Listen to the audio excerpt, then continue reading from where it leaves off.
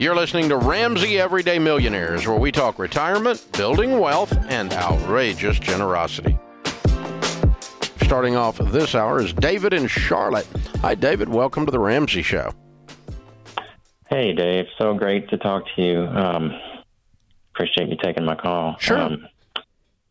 So I'm 53, and me and my wife have been following your philosophy for many years.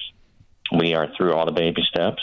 We have our house paid off just as about 2 years ago, and we actually have another house, a rental house, that's totally paid for. Great. So we also, it's great. We are very blessed, and I have a great business that I love. Here's my question. We have IRAs and Roth IRAs.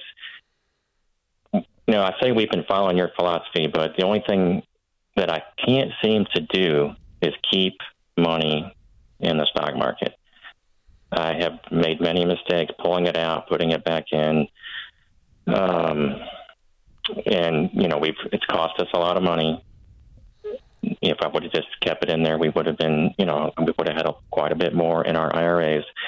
And my question is, do I really, mentally, it's just a problem for me to keep it in there. It's been, I want to watch it every day, multiple times, looking at it. Question is, do I really need to have money in the stock market at this point?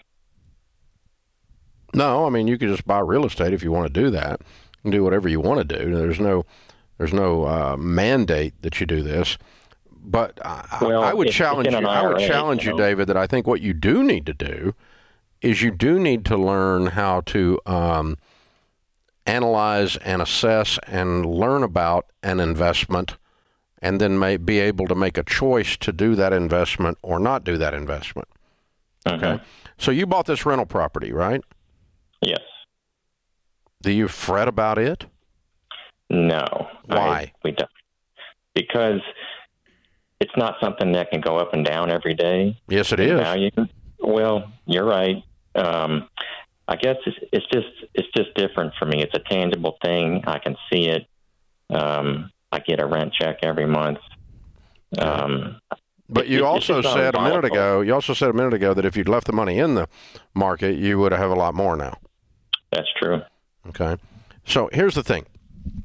It's always interesting to me. The biggest difference in real estate, in actual fact, is that it is tangible, that you can walk over there and touch the bricks and mortar and, you see if there's weeds in the yard or whatever, right? That kind of thing. And that does give us an emotional comfort that is a reasonable observation, okay?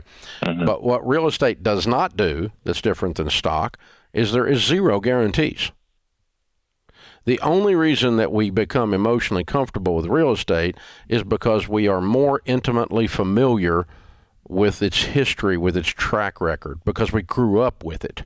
We grew up in that neighborhood. We've been around that neighborhood 20 years, whatever. And you just kind of go, well, houses in that neighborhood go up. And even if there was a bump in the road and it went down a little bit, I'm not going to panic, because generally houses in that neighborhood are worth a lot more than they were 20 years ago. And I'm just, even though that might have been a weekly or a monthly thing or even an annual thing where it was a little soft or a little bad, no need to panic, because I'm good with the long-term track record, right?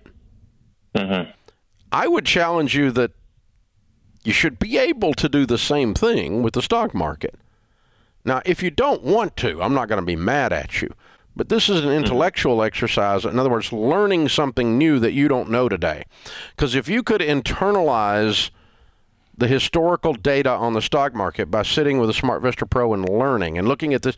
I've got one mutual fund that's 80-something years old. It's only had 10 or 15 down years out of 80 years. It's got a 12.2 average annual return for 80 years.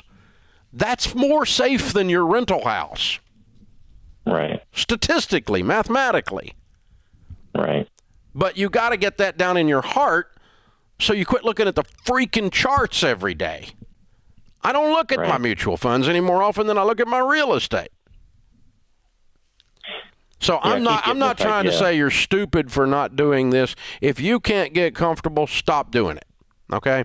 But I think as a part of your personal growth plan, you demanding of yourself that you learn something new would be you just need to study this market a little bit, this stock market thing a little bit more. So if you want to pull it out and say, I'm not going in for 3 more years, but I am going to meet with my SmartVestor Pro who has the heart of a teacher, and I'm going to get comfortable because of knowledge.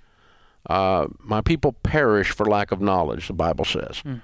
So it's just knowledge gives you calmness. Yeah, on top of the perspective of looking back at the stock market for 40 years and going, oh, the S&P 500, some serious appreciation there with just a few dips. I feel good about this over the long term. So we talk about how the only people that get hurt on the roller coaster are the ones who jump off early. And you jumped off early a whole bunch of times, and that hurt, and you don't want to go back on that roller coaster. But like Dave's saying, if you meet with a SmartVestor Pro and they outline all this for you, you're going to go, oh, okay, I feel good about getting that Roth IRA back up and going, investing in good growth stock mutual funds, diversified across 4 types. We're not talking about single stocks that are super volatile. I agree, don't do that. But if you're talking about the stock market in general, it's a safe bet over the long term. Yeah. So, here's the thing, David. If you are 100% going to jump in and out of it, stop doing it because you're going to lose money, okay? Just stop and go on and do something else. And go buy some real estate and there. But I just, when I bump into something like that, there's 2 kinds of fear that we all have, me included. I have fear of things that I should be afraid of. I don't need to touch a hot stove. I don't need to stand in the middle of the interstate with 18-wheelers coming by. Okay, that's a good fear. It saves your life because the data around that fear is that, if you're not afraid, you're going to get killed, okay, or burned or whatever, right? So, but the other kind of fear is false evidence appearing real, FEAR, okay? And that is, I just don't know yet. It's like the first time I'll never forget, and I've told this story on the air 100 times. My dad gives me the keys to the car. That was dumber than a rock. I was 12 years old, said move the car around back. Well, it was a long time ago. We had gravel driveway. So I got in the car, 12 years old, started the car, and stepped on the accelerator all the way to the floor. Oh, boy. I just about dug a ditch in the driveway with those back tires spinning on that gravel driveway because I didn't have any idea what I was doing. And when you first learn to drive, you're freaking out because you don't know what you're doing. But now you drive with your knees, and people put on their makeup and eat and do calculations and check their Twitter account while they're driving. Dave, I think you still drive like that 12-year-old. You're burning rubber. I've seen you. Well, that boy lives inside of me, I can tell you that.